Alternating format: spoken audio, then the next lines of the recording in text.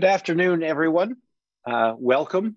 We're so glad to have so many of you joining us here today at the Fairbanks Center. My name is Michael Soni, and I have the honor and privilege of serving as the director of the Fairbanks Center for China Studies at Harvard University.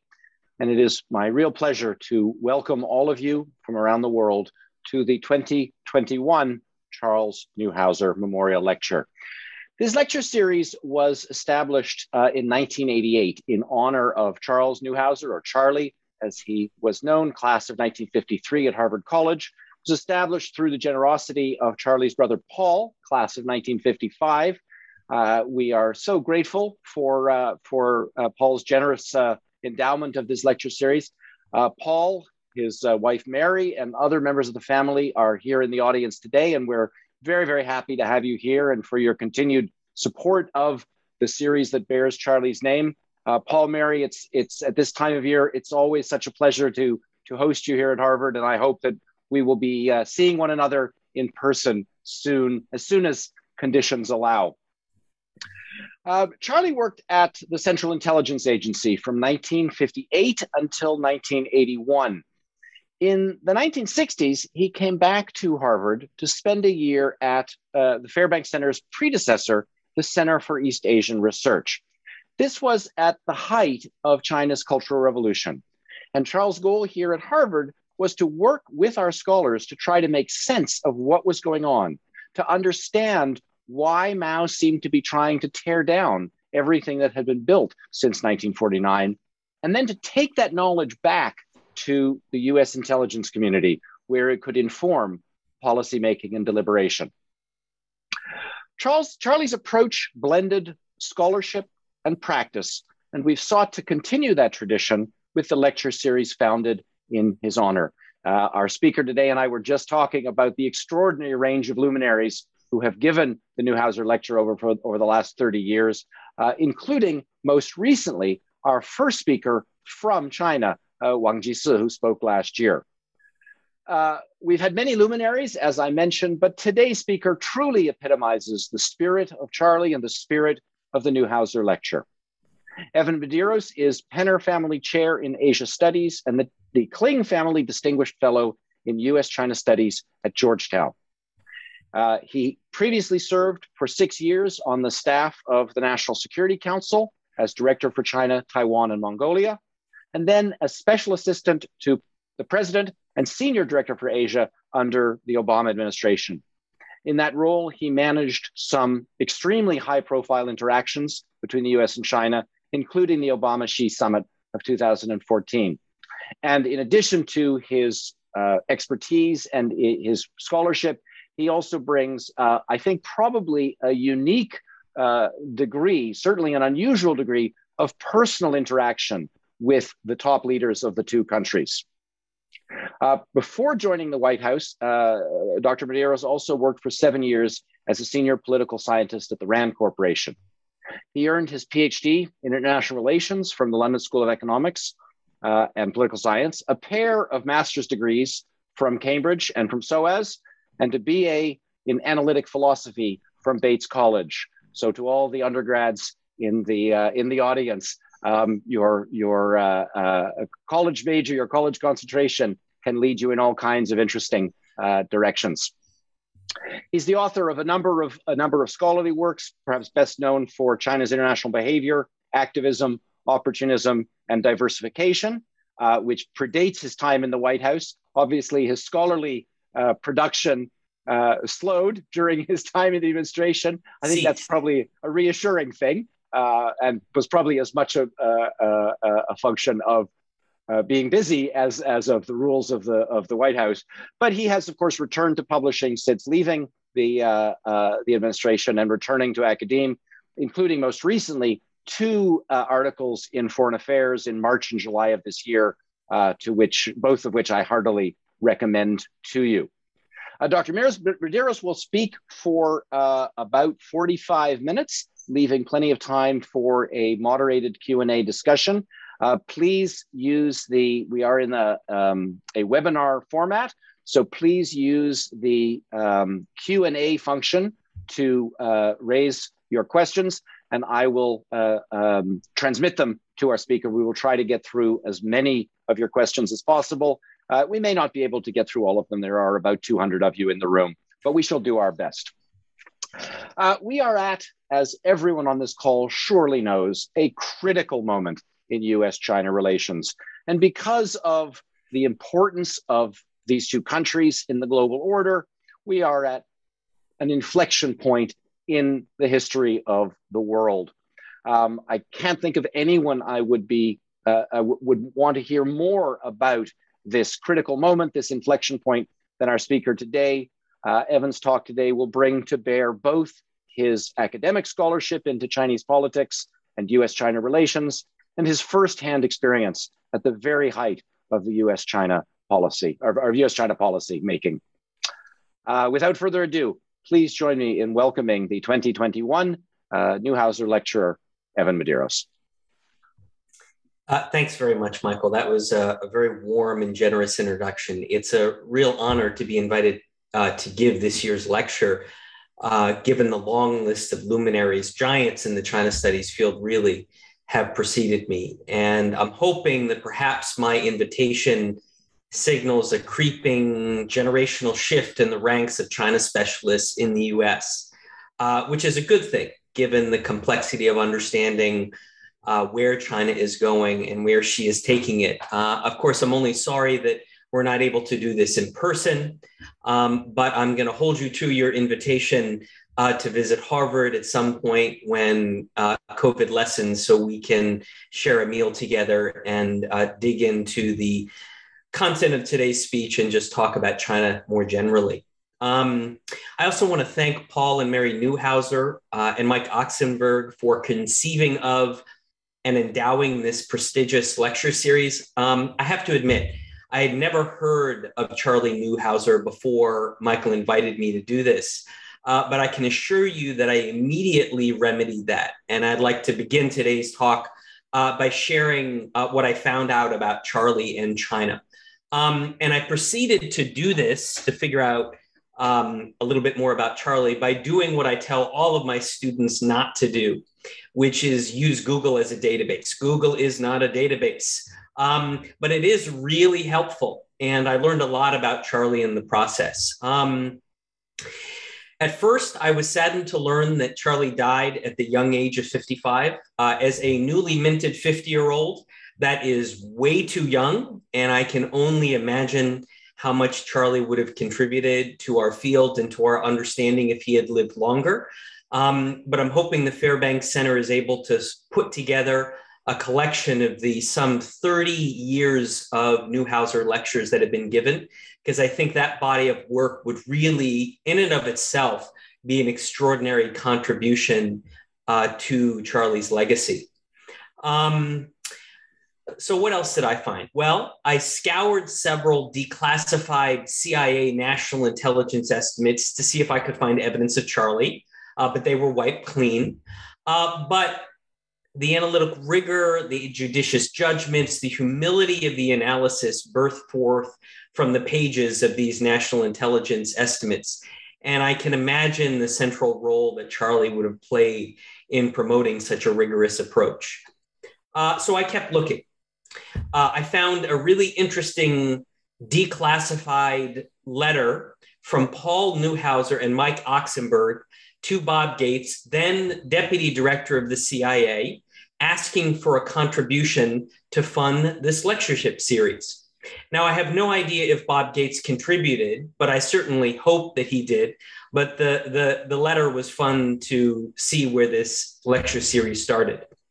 I kept digging. I found and enjoyed reading a very arcane, but nonetheless fierce, ferocious, really, only in the way academics can be ferocious, debate between the late Rick Baum from UCLA and Charlie in the pages of China Quarterly in 1968, debating the four cleanups regarding Mao's anger at Liu Shaoqi and Deng Xiaoping in the early 1960s. I have to admit, I hadn't heard of the four cleanups, but I can assure you this was a very, very intensive debate. But perhaps the best account of Charlie that I came across was from the late, great Dick Solomon, who many of you will know is one of the greats of both the RAND Corporation and the National Security Council. And some years ago, Dick was invited to do a sort of oral history of his time at the NSC, run by the Brookings Institution.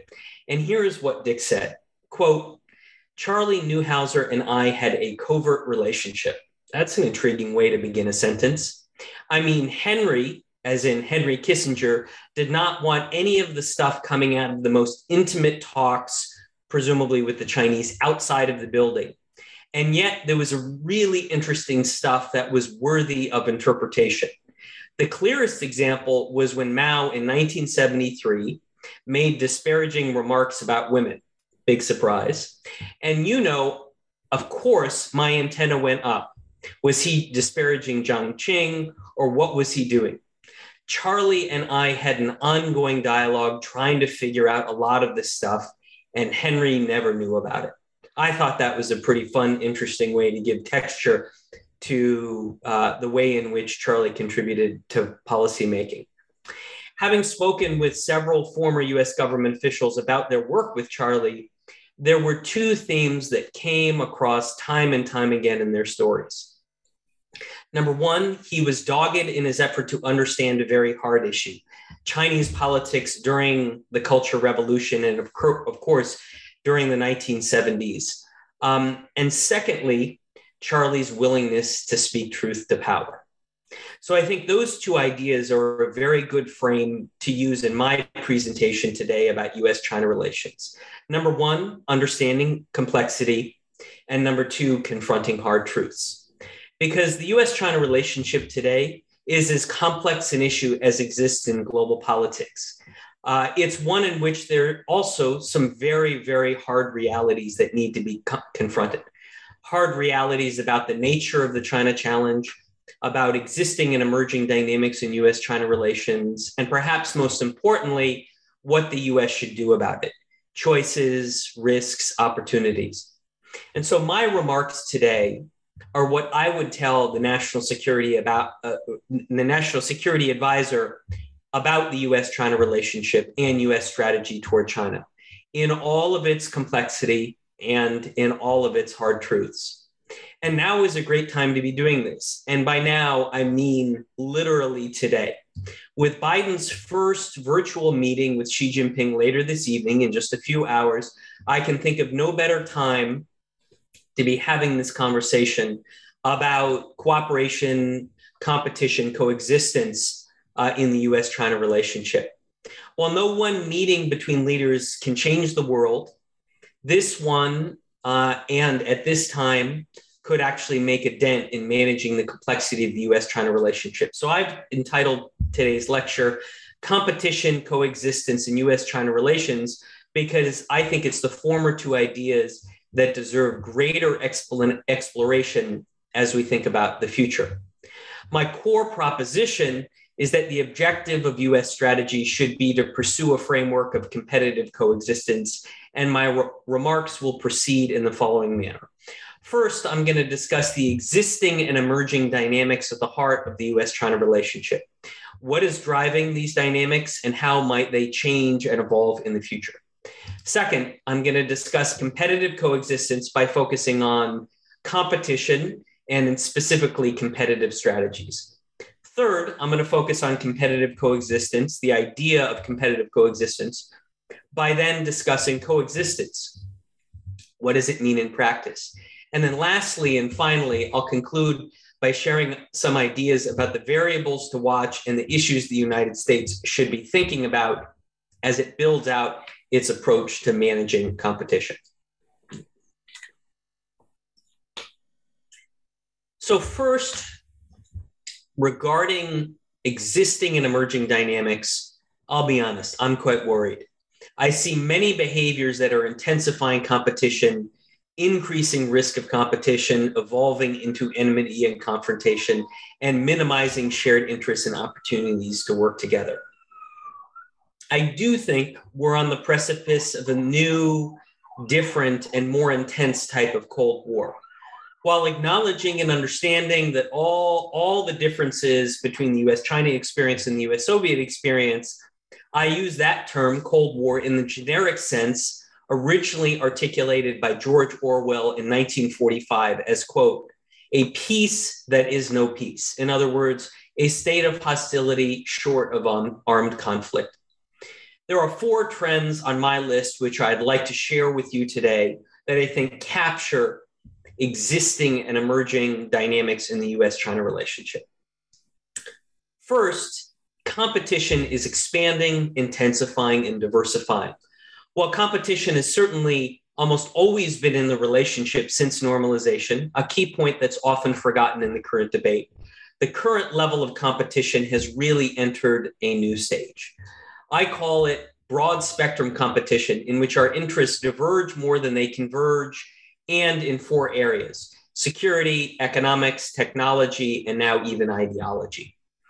To be sure, the United States and China have always competed on economic and security issues, but it's far more intensive now. China is substantially expanding its nuclear arsenal, for example, and new issues such as technology competition and ideological competition are now very operative in the relationship. Make no mistake, the US-China competition is about power and ideas. But right now, I worry most about the ideological conflict. And by that, I mean competing ideas of governance, political and economic governance, both at home, within both countries, and abroad internationally. As far back as 2017, Xi Jinping talked about the China option, China's collection of governance choices.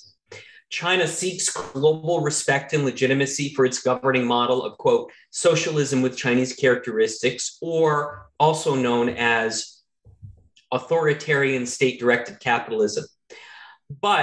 So China seeks respect and legitimacy for these, but many of the tools, technologies, and techniques it's using for such legitimization are undermining political liberalization, democracy, and even capitalism in many countries and many regions. To be sure, this competition of ideas is not existential like it was with the Soviet Union, but this competition over governance ideas does have a substantial impact in that it makes many of the other areas of competition even worse by increasing distrust and increasing the tendency toward worst case assessments on other issues in the relationship. But perhaps one of the most worrisome aspects of this broad spectrum competition, remember security, economics, technology, and ideology, is that the lines between these 4 are blurred and blend together, making it hard to distinguish among them, and if possible, to compartmentalize risk. Let me explain what I mean. Security competition has an economic dimension. See the US debates about supply chains and the Commerce Department's use of the Entity List. Economic competition has a security dimension. See the current American debates about semiconductor supply chains and risk stemming from China's civil military integration. Technological competition has a security and an economic dimension, as captured in many of the examples I gave above, but also look at the debates about Chinese capabilities on artificial intelligence. There is much about assisting the Chinese military as they are about civilian innovations. And lastly, ideological competition is driven by differences over economic governance, global governments, technology governance, even more specifically, China's use of advanced technologies to enable intensive political control in countries such as in Myanmar are sort of facilitating and adding to the differences in ideas and political governance between the United States and China. So this blending together of all of these issues, or perhaps it's better to think about it in terms of nested sources of competition, intensifies each dimension, making it harder to work on any one area and increases the chance of spillover on the others. And this just contributes to the perception in the United States and in China of sort of an all-encompassing competition or an all-azimuth competition.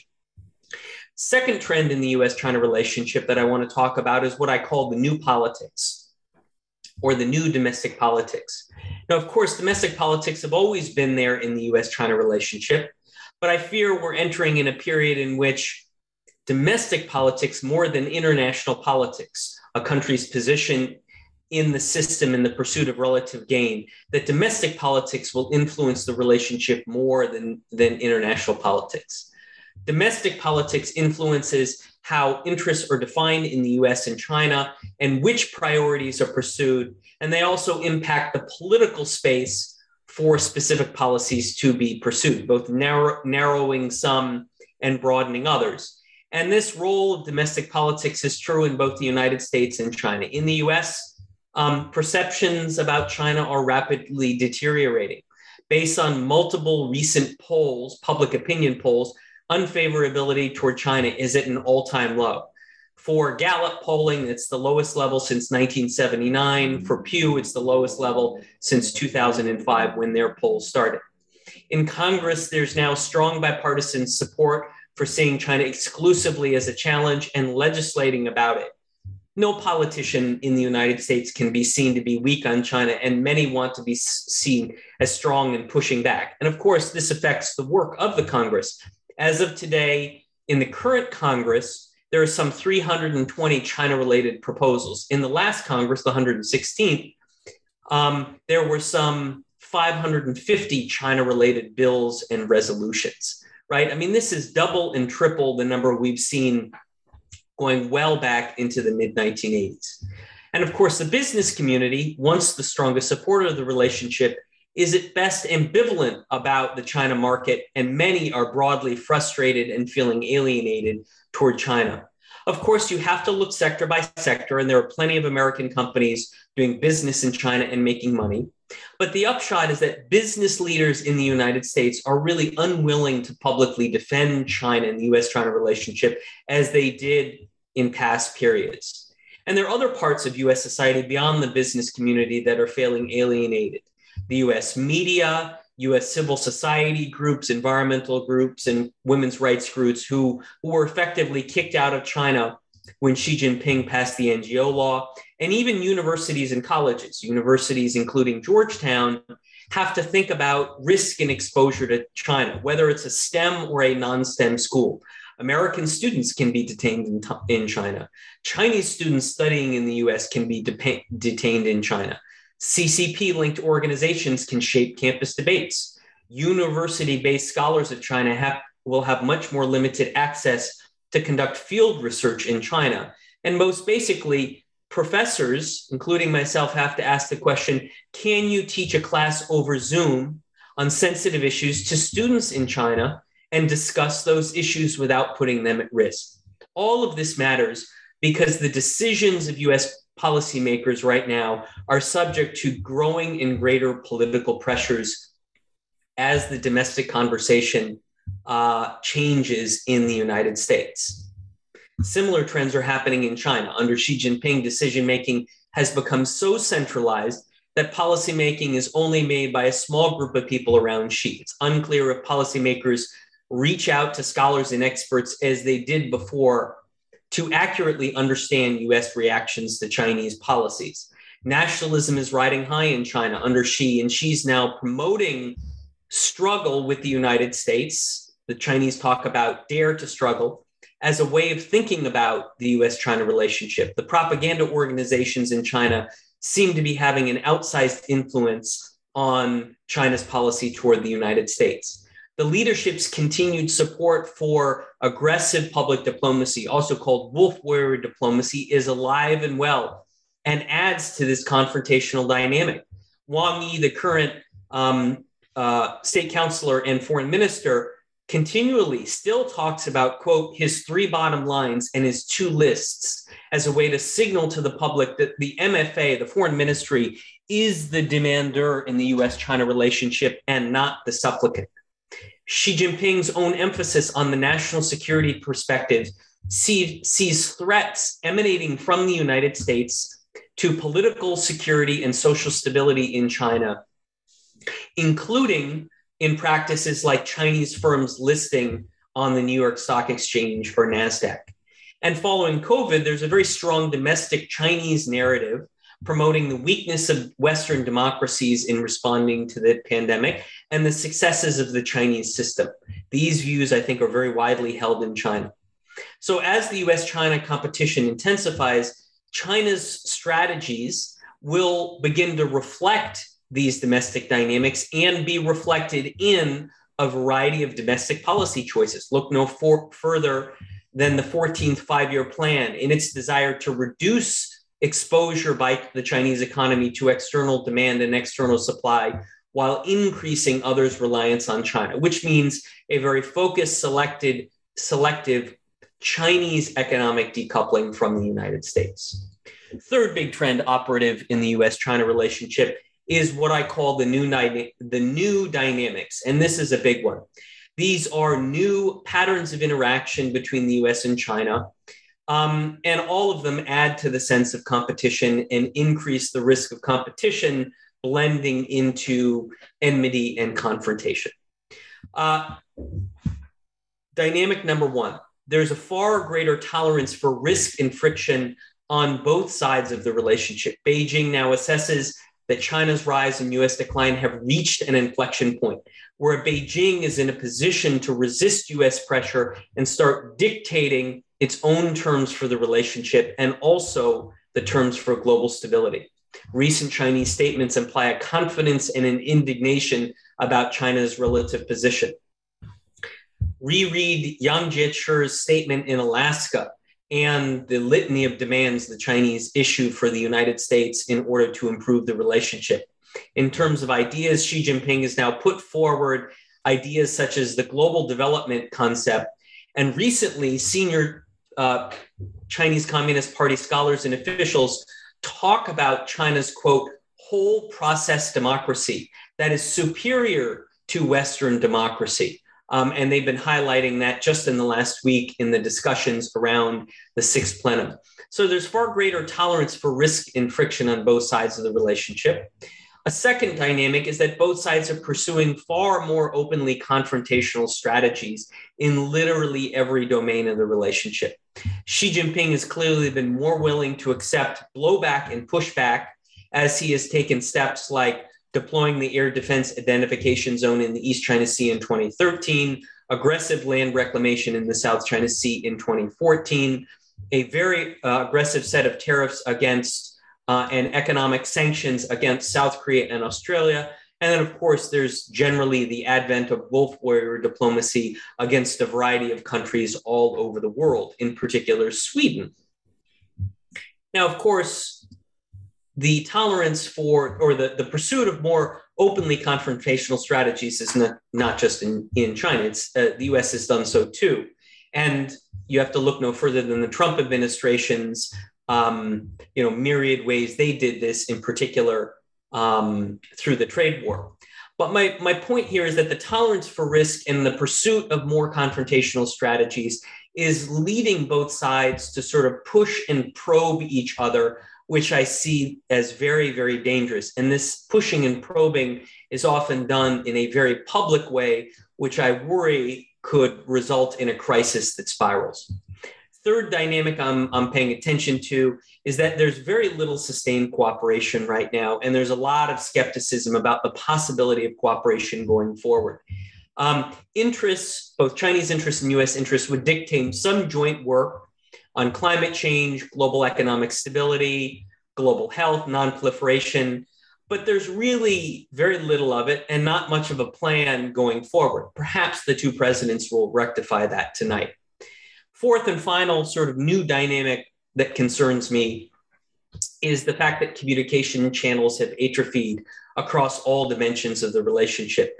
This is, there's really a case to be made that some of the communication channels needed to be culled, that they had accumulated a little too much.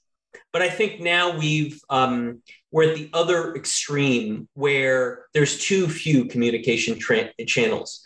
And the problem is that the signal to noise ratio is very low, and that this increases the risk of a miscalculation. The US-China relationship needs clear, consistent, credible communication at the highest levels, and I worry that that's not happening. Now, to be fair, I and others have published that the Chinese often use dialogue and communication to play for time and advantage, and I see that as a continued risk. But I think the administration needs a plan to create an architecture of communication with China, and that should be driven by our interests, our objectives, our strategies, and policies. But collectively, all of these dynamics, these sort of new dynamics, the weak communication, the lack of sustained cooperation, the tolerance for risk and friction, the pursuit of more openly confrontational strategies. The problem is that they accentuate distrust, they reduce incentives for restraint, they create opportunities for accident and miscalculation, and they diminish the ability to manage competition. All of them accelerate this process of moving toward a highly unstable form of long-term competition. Now, I want to, in thinking about the sort of four elements of competition, I want to finish with one that really concerns me, and that's that the traditional buffers and stabilizers in the relationship are really decaying and are quite inoperative. Traditionally, or I should say historically, buffers and stabilizers have been an important part of the relationship. Some have functioned as speed bumps, some have functioned as fire brakes on a relationship that constantly experiences differences in volatility. But the importance of these buffers and stabilizers is they have done a pretty good job of preventing these differences, disagreements, and volatility from leading to a long-term break in the relationship. But the problem is that right now, many of them are fading, insignificant, or inoperative. Political leadership in both Washington and Beijing has been essential to the stability of the relationship. Historically, leaders have played a very important role at key points as sources of crisis management. At different times and differing degrees, US and Chinese leaders have stepped in to steady the relationship, most notably in 1979, in 1982, in 1989, in 94, 99, 2001, and 2014. It's not clear to me that leaders will play that role going forward. Second, the US-China relationship has maybe losing one of its strongest sources of ballast and momentum, economic ties in the business community. The US business community has gone from broadly supportive and vocal about the bilateral relationship to being mixed and largely silent. US firms have become very frustrated about doing business in China and also about the loss of intellectual property and the unlevel playing field. US technology firms in particular are effectively banned from China. And even in recent weeks, American companies such as Yahoo and LinkedIn have announced that they're leaving China. So as a result, the business community is no longer united in its defense of the economic relationship, and many have become advocates of greater investment controls and greater export controls. And I would expect greater fissures to open up even more within the business community. In terms of stabilizers and buffers, a common one historically, especially in the 1980s, was that shared threats and common challenges have kept the US-China interests sufficiently aligned. Prominent examples include our work to balance Soviet power in the 80s, against counterterrorism after 9/11, the global financial crisis in the late 2000s, and climate change during this decade. Now, it's debatable whether these common interests serve this lofty function anymore. Going forward, it's less likely that there is any one issue that is likely to emerge and have this sort of binding function or to help align our interests in the relationship. And my argument is that the US and China have mixed interest on many of these issues, and none of them are likely individually or collectively to create a new binding force in the relationship. Simply put, because the sources of competition are growing, it's going to be much more difficult for the remaining areas of bilateral cooperation to compensate for the competitive forces, especially when cooperation is hard to elicit. So when thinking about buffers and stabilizers, it's worth concluding with a note about our allies and partners in Europe, because to some degree, their desire not to choose between the United States and China has served as a buffer in the relationship. Many of them sought to ease US-China tensions and lessen the competition. I think that's changing now. Many countries in Asia and Europe have been subject to Chinese coercion and predation and are now looking for US support in the face of Chinese actions. Recent changes in European and US and EU policies and actions toward Taiwan are notable in this regard. Many of these countries are now working with the United States to various degrees to react to a more aggressive and assertive China. So look, that's a very long and sobering list of challenges at the heart of the US-China relationship. And I feel that it begs the question, what should the United States do about this changing state of affairs, where the sources of competition in the relationship are growing and changing, the traditional buffers and stabilizers are decaying or inoperative, and domestic politics is coming to the fore in the relationship. And so as the Neuhauser lecturer, it's incumbent upon me to connect the analytic with the actionable. I think Charlie would have appreciated that, even as he likely would have argued with me about every single point that I make. So given this state of affairs, in thinking about connecting the analytic with the actionable, and in thinking about US strategy and policy, there are immediately two ideas that come to mind: competition on the one hand, coexistence on the other. The first, competition, and specifically strategic competition, is all the rage in policy circles since the term was first used in the 2017 National Security Strategy and the 2018 National Defense Strategy. The Biden team stuck with strategic competition as the frame for US policy, and coexistence now seems to be creeping into their policy vernacular as well, likely due to the fact that there are some common challenges like climate change. But individually and collectively, competition and competition remain relatively underdeveloped and inchoate concepts as a way to guide strategy and policy. And I want to argue today that these two ideas, and specifically their combination, competitive coexistence, remain the best pathway for US strategy and policy going forward. And it's that a strategy of competitive coexistence is consistent with the changing nature of the relationship as I described above, the diversity of interests at stake for the United States, and the tools at our disposal. But before we dive into competitive coexistence and I outline what I mean, I want to highlight a central tension at the heart of US strategy and policy in China. And it is between security competition on the one hand, which is intensifying and diversifying, and interdependence on the other. And here I'm not just talking about economic interdependence, but I'm also talking about technological and ecological interdependence. These two forces, security competition and interdependence, in many ways set the boundaries around US policy toward China as they push us both to adopt policies to deter, constrain, and shape China, but on the other hand, give us some shared interest in us and a stake in each other's stability and prosperity. Never before in US history have so many of our interests been so connected with one of our principal security challenges, which also, threatens many of our interests. This is even more true for our allies, the tension between competition and interdependence, who see the balance of their interests with China as different than ours. Thus, the tension between these two forces will shape the trajectory of US-China ties and US policy toward China. In some periods, the former will be dominant, and in others, the latter will be dominant. Also, the character of each one of these is going to change over time. Security competition is becoming more militarized and nuclearized.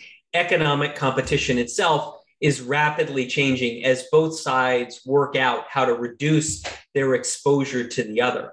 So just as the Cold War had many phases defined by varying agendas and varying degrees of intensity, the US-China relationship, and especially US policy toward China, will have phases, and these phases are going to be driven by changes in the relationship between security competition and interdependence. And it's this perplexing combination of intensifying competition and changing interdependence that has sparked a very searching conversation in the US about how to approach China.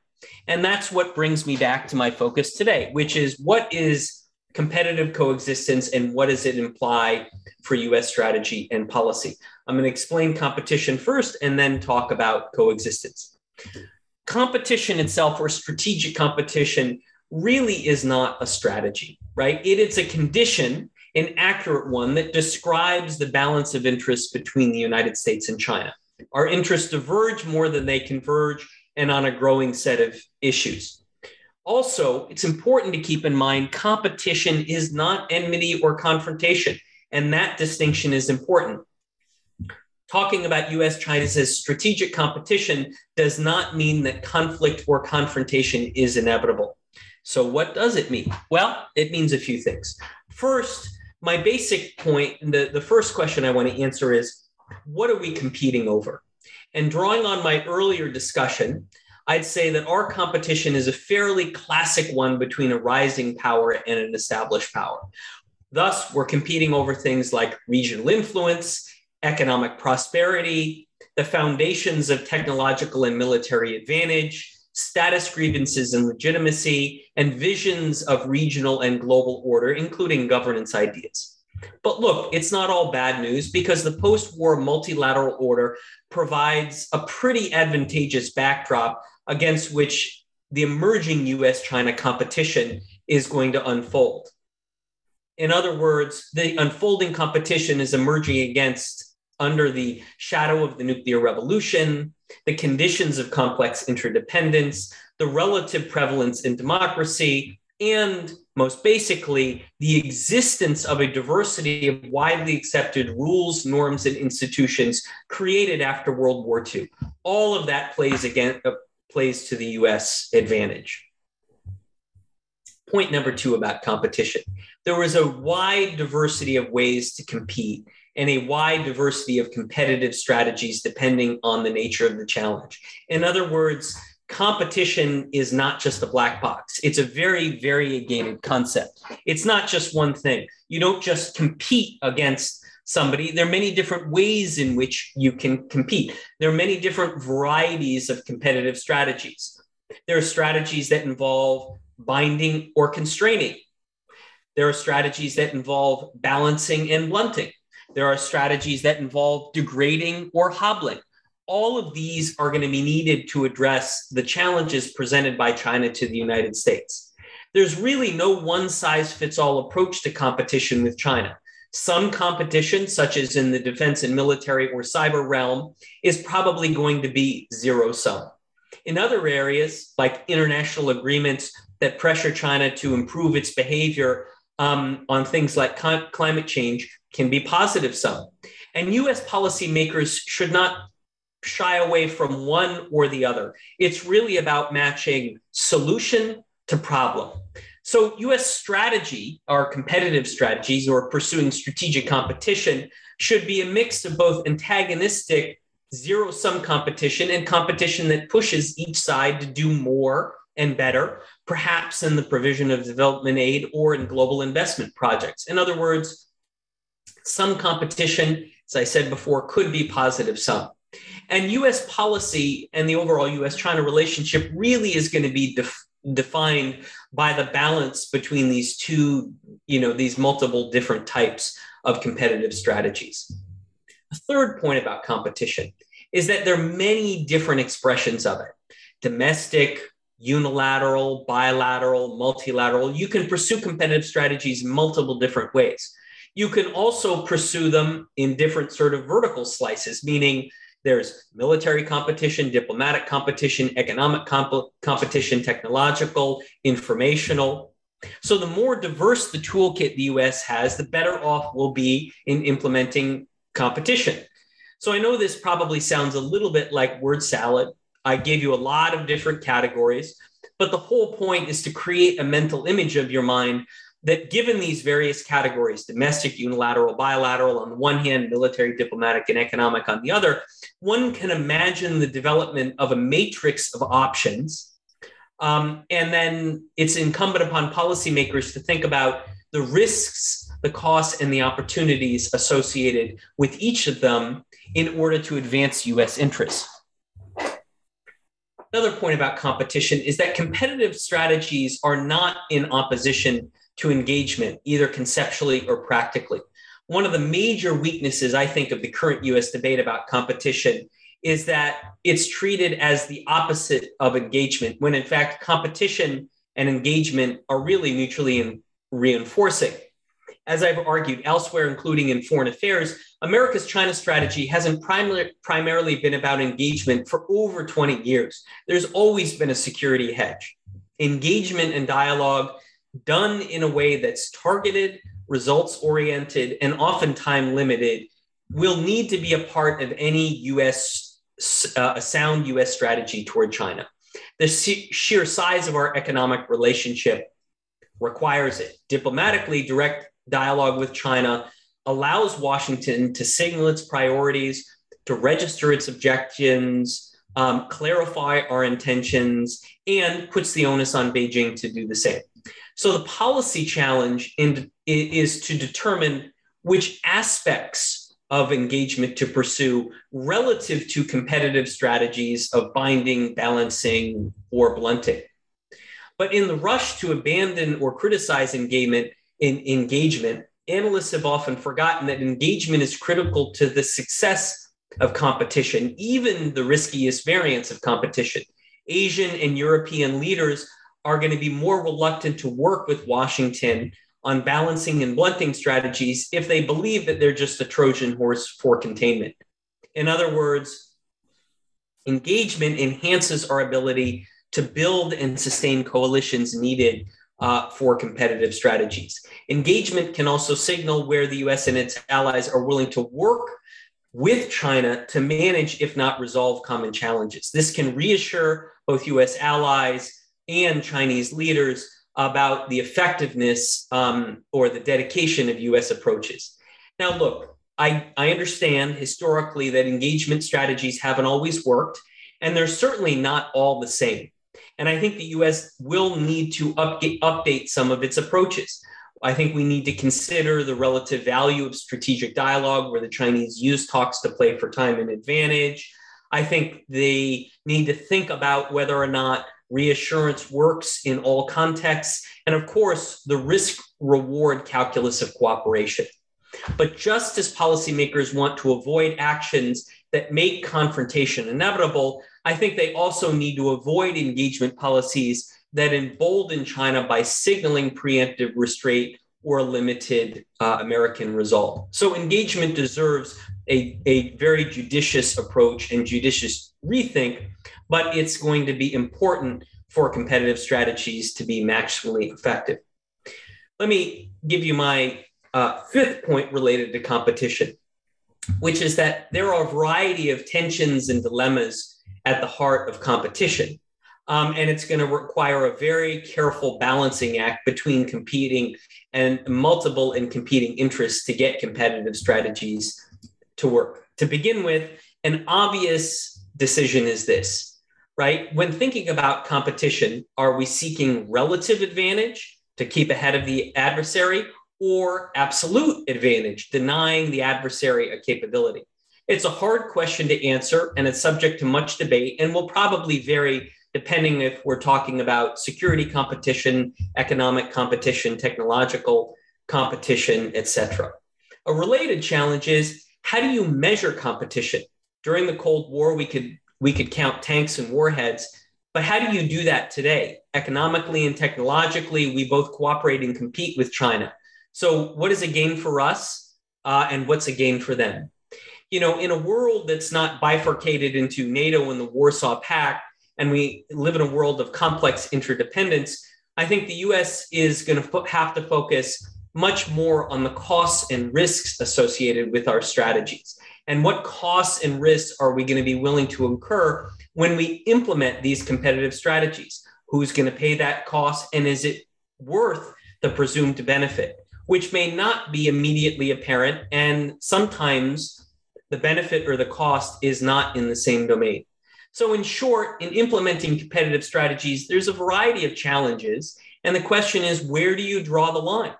And these questions of where you draw the line, who pays the cost, who gets the benefit, are inherently political. And I think that they're going to dramatically complicate the domestic politics of competitive coexistence going forward. Final point about competition, and then I'll turn to coexistence, is that when we talk about the challenges and complexity of implementing competitive strategies, the final point I want to leave you with is that I think cooperation with China deserves just as much scrutiny as competition. Advocates of cooperation refer to it as a categorical good, and they imply that there's this cornucopia of low-hanging fruit just waiting to be plucked that could bring the US and China together. But I think it's incumbent upon advocates of this viewpoint to demonstrate where these opportunities exist and how cooperation is possible and how it advances US interests. In the past, as I mentioned, China has used US requests for cooperation to play for time and to manage American expectations more than they have to solve problems. Beijing then encourages and often coerces payments or trade-offs with other priorities in order for the US to get cooperation. Too often, also what passes as bilateral cooperation is really just parallel actions with minimal coordination and limited value. Also, keep in mind, just because China cooperated with us in the past doesn't mean it's going to do so going forward, given its growing relative power and its changing interests. My broader point is simply that just as we scrutinize competition and we look at the challenges associated with it, we also need to take a hard look at cooperation, which I see is decidedly mixed. The record of US-China on cooperation is mixed, and it's questionable going forward. Now, China continues to see cooperation on global challenges like climate change as a gift to us, and the Chinese talk about it and often link it to the broader relationship. And I think that that position by the Chinese is going to continue to complicate our ability to build out the cooperative aspects of our relationship. But having considered and sort of dissected the many challenges associated with competition, it's the variegated concept. It has lots of risks and costs. It's hard to measure. I also want to talk about coexistence. And I want to remind listeners in 1974, the prophetic statement by Henry Kissinger, quote, "The challenge of our time is to reconcile the reality of competition with the imperative of coexistence." Now, paraphrasing Kissinger in this same speech, he argues, quote, "There can be no peaceful international order. There can be no international stability. There can be no global economic prosperity unless the United States, and in this case, China, find a basis for a stable relationship." So the question is, how do we reconcile the reality of competition with the imperative of coexistence? And I want to argue that the imperative of coexistence, the basis of coexistence as a counterpart to competition at the heart of US strategy, springs from three realities. First, and perhaps most obviously, is the reality of our deep and complex interdependence. Our two-way trade is over $500 billion. China's America's largest goods trading partner, our third largest export market, accounting for over 1 million US jobs, and the largest source of US imports. US service exports are booming as well. Before COVID, China was the largest source of foreign students studying at US universities. US foreign direct investment in China between 1990 and December of 2020 was almost $300 billion. Now, as China opens up its financial services sector and capital markets, US portfolio investment in China is rapidly growing in both debt and equities. And any major US investor in public markets is now exposed to China either directly or indirectly, even if they don't buy any Chinese stocks or bonds.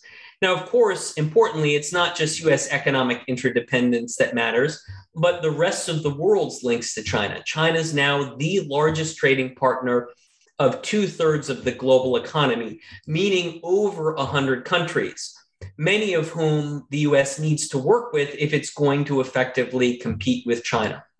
But beyond trade and investment and finance, as Professor Joe Nye of Harvard has argued, there's also ecological interdependence. Air pollution knows no boundaries, and our fates are clearly tied on issues such as climate change, which was brought to the fore last week at the COP26 forum. Of course, there's technological interdependence as well. Just look at the iPhone supply chain and how many iPhones parts are manufactured and assembled in China. China itself is deeply dependent on foreign manufacturers and designers of semiconductors. American semiconductor companies depend on sales to China for revenue and the ability to invest in research and development. And to make another obvious point about interdependence, the events of the last 18 months and the outbreak of the novel coronavirus have brought home to all of us how quickly disease can spread from one country to another and the implications for literally the fate of the world. But of course, geopolitical implications of interdependence are complex, right? What does interdependence mean for geopolitics? And critics will argue that historically, deep economic ties have not stopped war, most often citing the outbreak of World War I. Are they right? Probably. But what I'm arguing today is not that this interdependence can, will, or should stop war, as Norman Angell famously argued before 1914, but that this interdependence can increase the costs of conflict and provide incentives for restraint and caution on both sides. So the question is, will the cost of action exceed the benefit, especially when the cost is high and the benefit is uncertain? A factor that the US military can influence. So in short, my proposition is interdependence, economic, ecological, technological, can both stabilize and even reinforce deterrence in the right situations. In other words, deterrence is not all about just punishment and denial. Interdependence can play a part in that equation. Interdependence can reinforce deterrence, which is a central component of coexistence. But of course, unlike the US-Soviet experience, a lot of that is changing now. And the second driver of coexistence is our militarized security competition, the growing risk of conflict. And unlike with the US-Soviet experience, nukes has historically been at the background of the US-China experience. Now they're moving to the fore. China, according to the Pentagon's most recent report, is planning on quadrupling the size of its nuclear arsenal to some 1,000 warheads by 2013, and most worrisome, moving to a launch on warning posture. It's developed a nascent nuclear triad and is even playing around with exotic hypersonic weapons to deliver nuclear weapons. So really, the US-China relationship has entered a new nuclear age, and the nuclear shadow casts a large and darker pall over the relationship. And look, the changing nature of this threat obviously raises questions about the US-China relationship, whether we have the tools necessary to manage this increasingly militarized and nuclearized relationship. And I think there's a lot more work that can and should be done on risk reduction and crisis management. And I hope the two presidents talk about that in their meeting today. And all of this gives new meaning to coexistence. It raises the uncomfortable realities about competition in the nuclear age, and specifically the issue of vulnerability to nuclear weapons. Where does it exist? How much of it to tolerate? And that is certainly a hard truth, perhaps the hardest of them all. But that hard truth also reminds me of a paradox of coexistence that Kissinger pointed out decades ago in that same 1974 presentation. He said, quote, "Paradox confuses our perception of the problem of coexistence. If peace is pursued to the exclusion of any other goal, obviously other values will be compromised and perhaps lost. But if unconstrained rivalry in the nuclear age leads to nuclear conflict, those values, along with everything else in other interests, will be destroyed in the resulting Holocaust." I think those are very wise words. A third and final pillar of coexistence that I'll talk about briefly and then sum up is the question of regime type and regime change. As US and Chinese political values differ dramatically, especially as Xi Jinping seeks to assert more control over different aspects of society. Some have called what Xi Jinping is trying to create at home exquisite authoritarianism. At the same time, the US and China are not involved in a Soviet-style existential battle over democracy and capitalism versus communism and socialism. As noted before, there certainly is an ideological competition, and both sides are taking actions that the other see as undermining their political values and challenging political stability. But the practical effect of both sides is intensifying this area of competition. So in other words, what I'm saying is I don't think it's in the US interest to engineer regime change in China. Historically, we're bad at it. It's backfired many times. Attempting to do it undermines our ability to work with China. It broadens distrust and resistance to the United States among most elements of Chinese society, and basically results in greater support for the Chinese Communist Party as many people in China rally around the regime. But perhaps most importantly, pursuing regime change would alienate many of our allies and partners who don't support it and whom we need to cooperate with China, to cooperate on China issues in a variety of ways. In other words, pursuing regime change blunts the most important tool in our strategic toolkit. Thus, such an approach would isolate the United States at the very time we need to work with others, and it intensifies the already deep rivalry with China. Instead, Washington should focus on changing Chinese behavior, not on engineering regime change. The United States certainly shouldn't ignore China's egregious actions and crackdown at home or abroad, nor should US officials pretend that we are indifferent to the harmful character of the Chinese regime. Differences over ideas of governance, both domestic and international, are clearly a central area of competition for influence. But Washington really needs to stay focused on confronting the regime's threatening behaviors instead of launching a crusade against the CCP itself. This means prioritizing the creation of an international environment that collectively balances, binds, deters, shapes China's choices about its behavior. So where does all of this leave us? And with that, let me turn to my concluding thoughts. Having outlined the logic of competitive coexistence as a framing strategy for US choices, it's incumbent to point out an important feature of competitive coexistence and a controversial one. Competitive coexistence involves a big change in US strategy because competitive coexistence is a process. It's not a permanent achievement. In other words, it's a steady state and not an end state. As Kurt Campbell wrote a year ago, great power politics is not a problem to be solved. It is a condition to be managed. It's a process. Competitive coexistence is a process, and one that it's going to require constant efforts across a diversity of issues, using competitive strategies, as well as intensive consultation and interaction and negotiation with China, unilaterally, bilaterally, and multilaterally, across a variety of issues, military, economic, and diplomatic. Such a steady state strategy is a big intellectual leap for many in the United States because we as a country have traditionally focused on end states. And we often believe that the character of a country's leadership matters more than anything else. But developing and sustaining a domestic political consensus around competitive coexistence, around a steady state as opposed to an end state, is going to be a daunting challenge, but it's a necessary one. Because US-China ties today really do have a feeling of the early stages of the Cold War, perceptions of hardening fast. Neither Washington nor Beijing has really fully developed its goals, means, or mechanisms for this long-term competition. And to be very precise, we really don't know what each other's boundaries or tolerances are. And we're probing and testing the other at this very moment.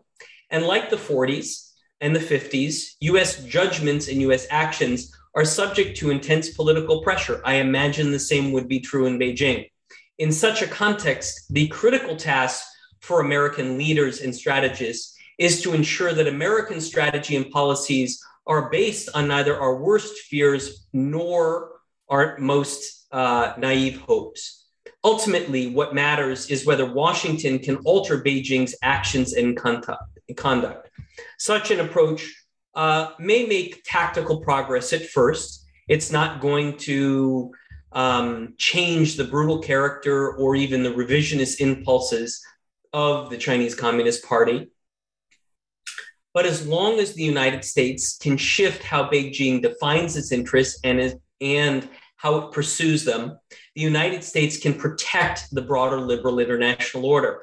And that's why the totality of competitive coexistence coming into sharper focus, using a diversity of competitive strategies, buttressed with serious and sustained interactions with China to deter coercive, aggressive, and predatory behaviors while encouraging and influencing China through dialogue and interaction is the most appropriate and comprehensive approach. Perhaps we need to update Kissinger's 1974 statement. In other words, in 2021, the challenge of our time with China is to reconcile the imperative of competition with the reality of coexistence, not the opposite. Thank you very much.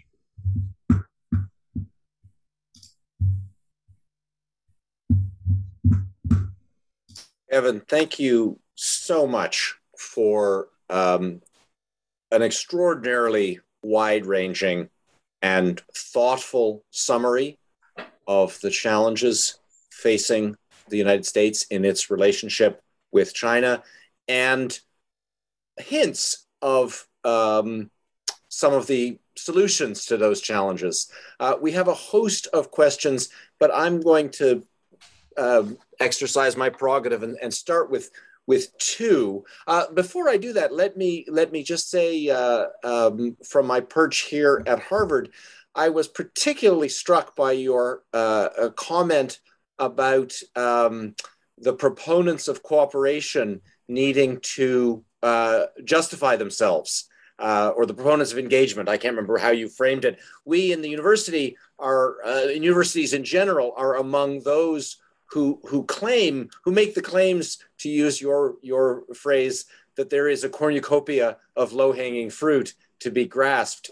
And I think we may need to think more about justifying the arguments that we are making. This is, of course, something that is quite new to those of us who grew up in an era of engagement where grasping for that cornucopia of low-hanging fruit was self-evidently the policy to be pursued, and that has dramatically changed. But anyways, let me pose two questions just to get the conversation going.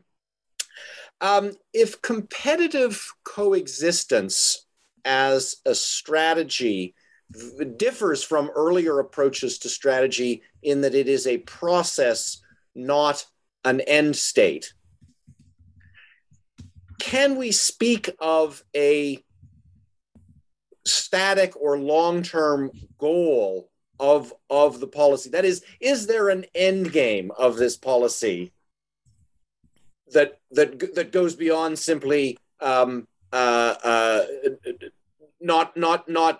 is peace the only end game here, or can we say more about what the goal of the strategy is, and that will therefore shape which of the various measures you outlined are to be selected and which are to be rejected? That's a big question. Maybe I'll let you answer that and then come back with a second question.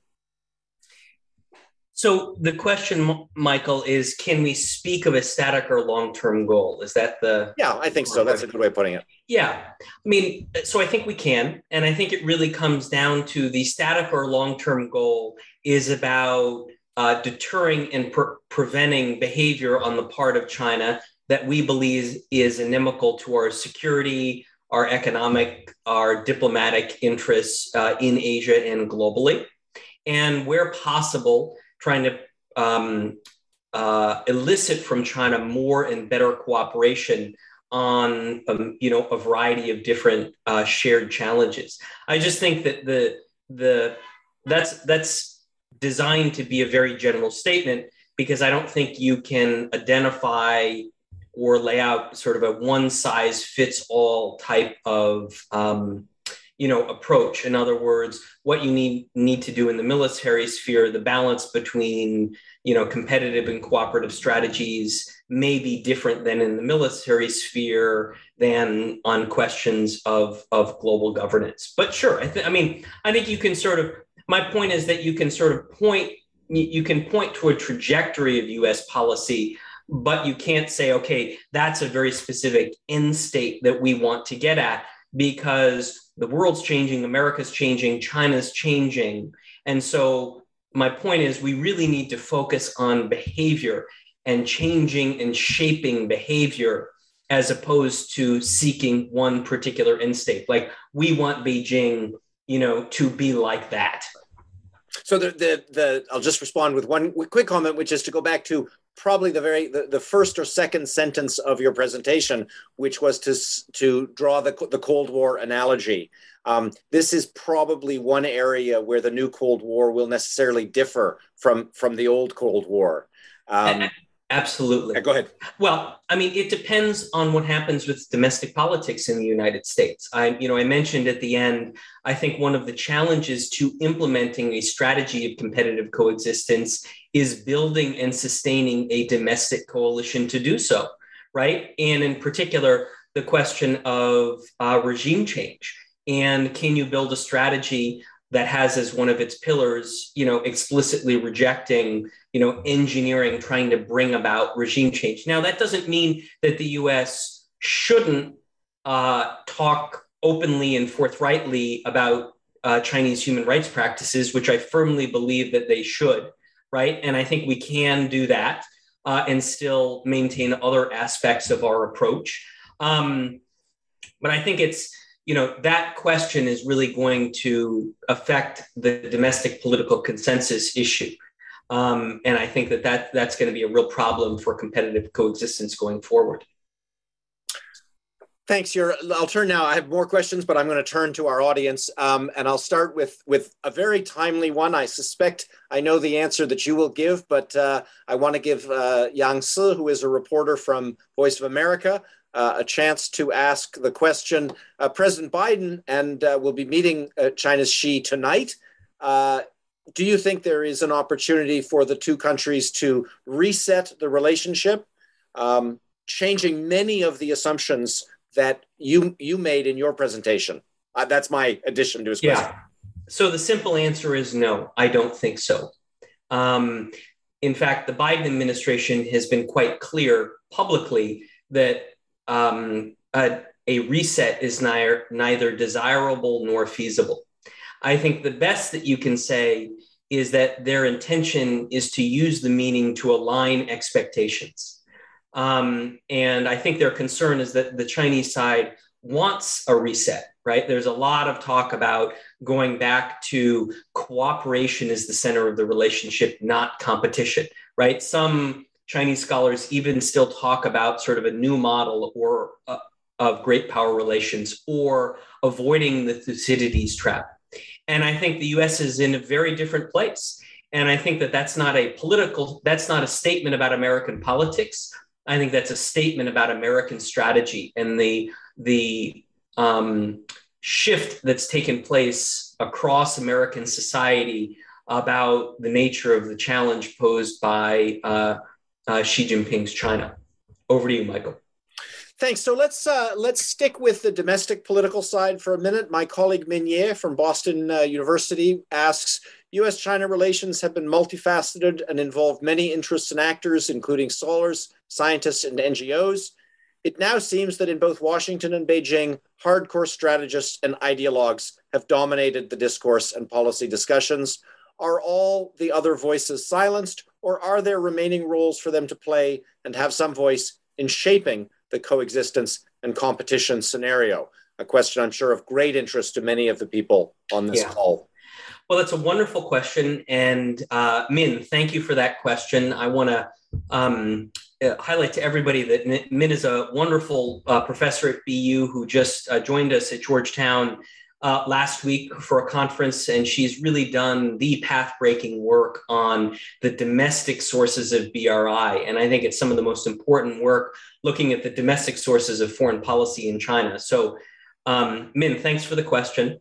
So I have a slightly different assessment of the domestic politics in Washington and Beijing. I don't think that the debate in Washington and Beijing is driven by a set of ideologues. Now, of course, those with strong views tend to speak louder and are overheard over others. But as I mentioned in my section of the presentation on domestic politics, what I see is a very broad shift across many constituencies in the United States.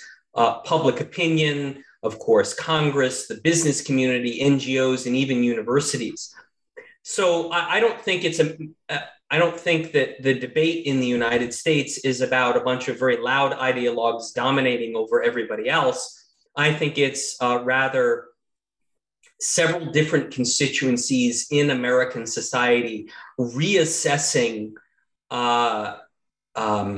China and Chinese behavior and the opportunities to work with China based on changes that are going on within the PRC itself, right? Look no further than the NGO law, right? It was nothing that the United States did that made American NGOs that work on environmental rights or women's rights or poverty alleviation have to cancel their projects in China. It was because of Xi Jinping's implementation of the NGO law. And so I'd like to think that the debate about China in the United States will remain as diverse, as ever. And that I would encourage you or others that may, disagree with, quote, the ideologues to continue to articulate your views. I think there's a lot of space in the debate. But I think there's a real argument to be made that the shift in US opinion is based less on sort of values and ideology and more on changes in behavior. Over to you, Michael. Thank you. So let's pivot now to some questions of economics, and I'm going to try to combine a couple of questions, in particular, two that came in from Lawrence Sullivan and from Angel Galajo Marcos joining us from Madrid. Both of whom note that foreign investments into China, Chinese exports, American business interests in China seem to be accelerating despite new regulations, economic slowdowns, and new rhetoric coming from American business leaders. How does that, you may disagree with that assessment of the situation. So if that's the case, please do it. If you think that their assessment of the situation is accurate, how can that be framed in relation to the processes you were describing and the strategies you're proposing? So it's a very good question. So number one, on the data. So I see the data as much more mixed. If you actually look at FDI data, it has plateaued quite a bit, from some of the peaks of the past. So yes, American companies continue to invest in China. There are some assessments that the foreign direct investment will start trailing off as the effect of COVID kicks in. We'll see if that happens. But a second point on the data is you really have to look sector by sector. And there's some sectors that I think are increasingly seeing China as very risky or very problematic. So while I expect the U.S. companies to continue to, invest in China, the question is whether or not their investment in China continues to be a majority share or a substantial share of their overall global investment. And what we hear in the United States is that investment in China is really plateauing and that companies are looking to diversify because of China risk, COVID and otherwise, to invest in, other destinations. So looking at FDI year on year is very difficult, and we really only have a couple years of data to look at to determine whether or not the current data functions as a trend. You really have to look more broadly than that. But even independent of that, even though, there will always be American businesses doing business in China, and, to the extent that that doesn't undermine American, prosperity or result in the loss of, IP, that's a good thing. The challenge for policymakers in the United States is to figure out how much interdependence or if there are types of interdependence that pose risk for the United States. And so I think that we're just starting a conversation now about how much FDI should continue.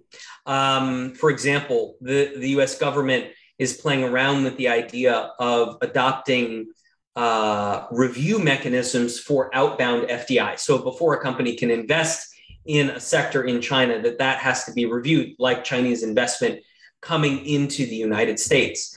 And so I'm not convinced that the FDI going into China is going to continue in the coming years if these new outbound FDI investment screening mechanisms exist. So I think that we're in a very transitional period when it comes to economic ties with China. But I've never been an advocate for decoupling. I don't think it's realistic. I don't think it's in our interests. But I do think some selective disengagement in sectors that pose a particular national security risk are in the cards. And I think for a variety of reasons, politics, health, otherwise, American companies are increasingly reassessing their exposure to China. Evan, it was, as I mentioned, an extremely wide-ranging talk. There was one subject, one word, quite notable by its absence, and my brilliant colleague Erez Manella also noticed that, and the word is Taiwan. Yeah. How does it fit into your thinking? This is Erez's question. How does it fit into your thinking about competitive coexistence? How dangerous is the situation right now? And to which I would add, what does a competitive coexistence policy strategy look like with respect to Taiwan? Yeah, great question. And I didn't mention Taiwan. I didn't mention a lot of things specifically, largely because I wanted to keep the talk at 30,000 feet to sort of be a conceptual innovation. But it's not because I don't care about Taiwan or the people in Taiwan or my friends in Taiwan. I didn't talk about Hong Kong, Xinjiang, or Tibet either, all areas where there have been extraordinarily repressive actions on the part of the PRC, and I hope we continue to protest it. So what does competitive coexistence mean for Taiwan? Well, it means a couple things. Number one, the US is going to need to individually and with Taiwan get even more serious about deterrence, right? Acquiring the capabilities to deter Chinese aggression and military coercion against Taiwan.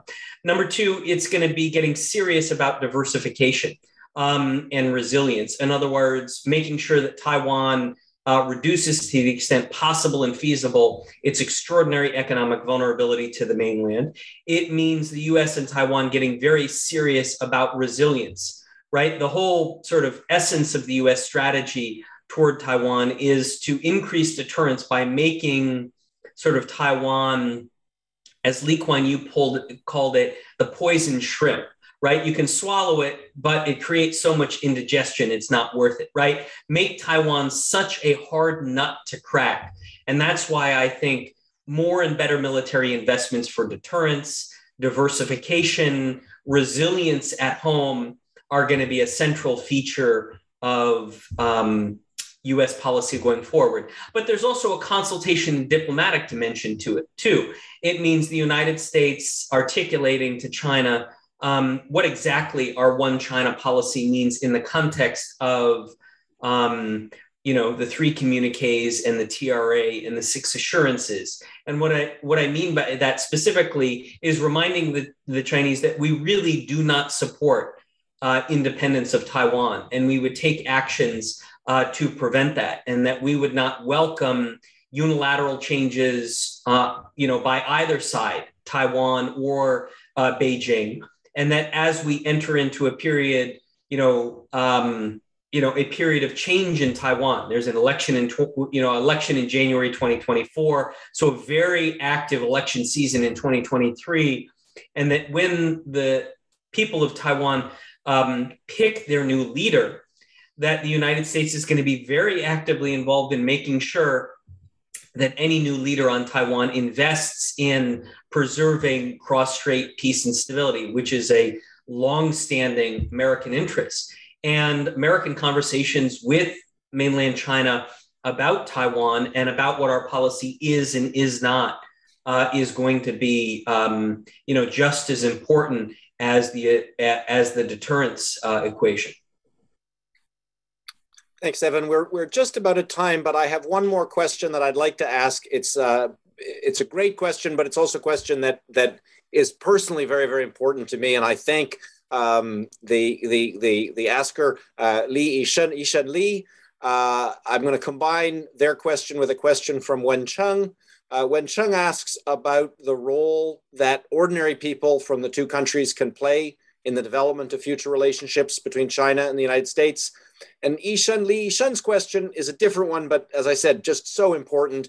Often missing in the discussion of competitive coexistence are the implications for Chinese Americans and ordinary, well-intentioned Chinese nationals studying, working, and living in the United States. What's your view on the best approaches for protecting the rights and interests of these two communities?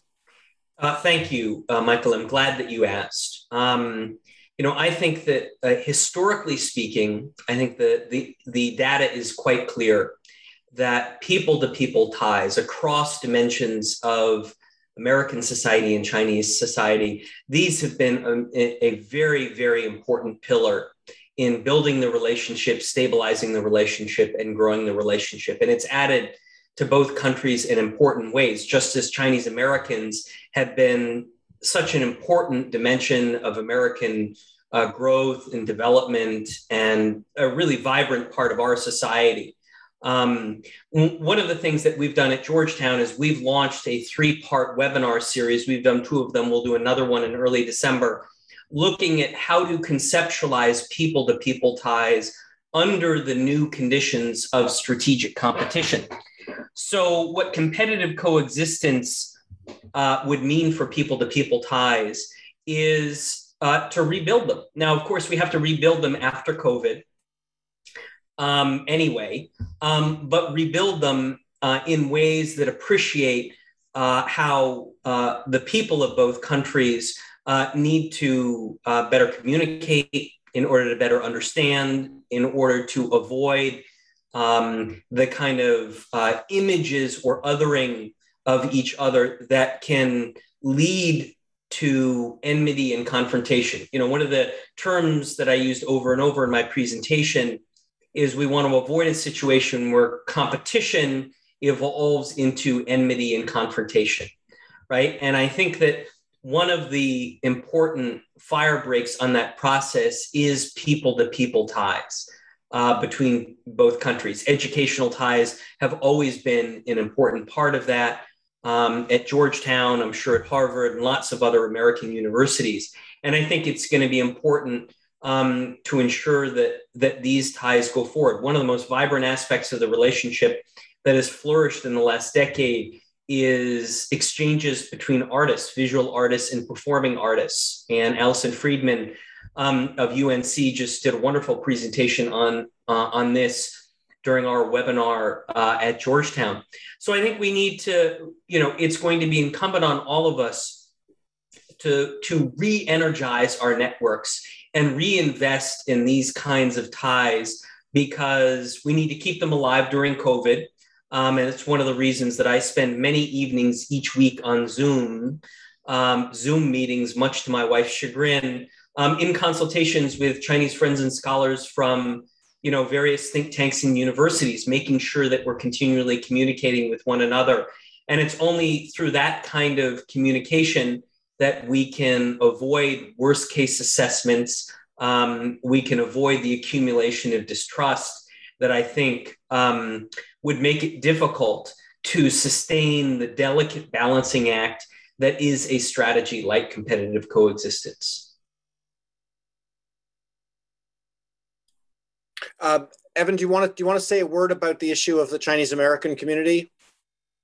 Well, as I said in the opener, they play an important part of American society, and I think that I'm very concerned about the racism that they've experienced under COVID. That combined with the deterioration in the U.S.-China relationship, I think is a challenge that our policymakers probably more in local communities than at the national level, but really both need to be addressing. As academics, we need to make sure that as professors, I'm certainly committed both in my classroom and in the Georgetown community more broadly to have basically zero tolerance policies toward that kind of prejudice, but also make sure that on our campus, we're having a very active dialogue about the US-China relationship, about COVID, to make sure that there isn't, misunderstanding about these issues, and to make sure that the voices and the contributions of Chinese Americans are part of the conversation and are valued and respected. Thank you so much, Evan. You are the speaker, and so it's not for me to speak, but I do want to just echo those comments. We are at Harvard as well, very aware and constantly trying to make efforts both to demonstrate in language and indeed to our visitors from China who are here engaged in studying research that you are welcome here, and also to indicate an absolute rejection of anti-AAPI, Asian American violence and racism. We are at time. I think we must stop. Let me just, this is one of our distinguished lectures of the year, and so it's perhaps inappropriate for me to plug an event.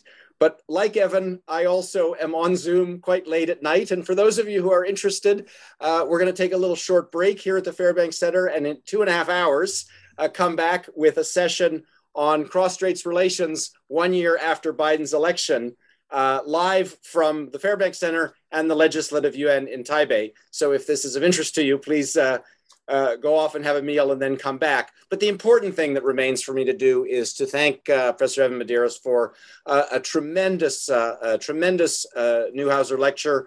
I too am sorry that we aren't able to now continue this over refreshments and wine, but I will make good on the invitation to you and to Charlie's relatives. Let me just close by going back to where you began with Charlie Neuhauser and his values and his legacy. This is an enormously important topic to which you bring both a great deal of academic knowledge, but also a great deal of practical experience. We are very, very grateful to you for serving as this year's lecturer, for sharing your wisdom and ideas with us, and for living up to and embodying the values that I agree Charlie would have stood for. Thank you so much, Evan. Thank you, Michael. Thank you to all. Good night, and we hope to see you again soon at another Fairbanks Center event.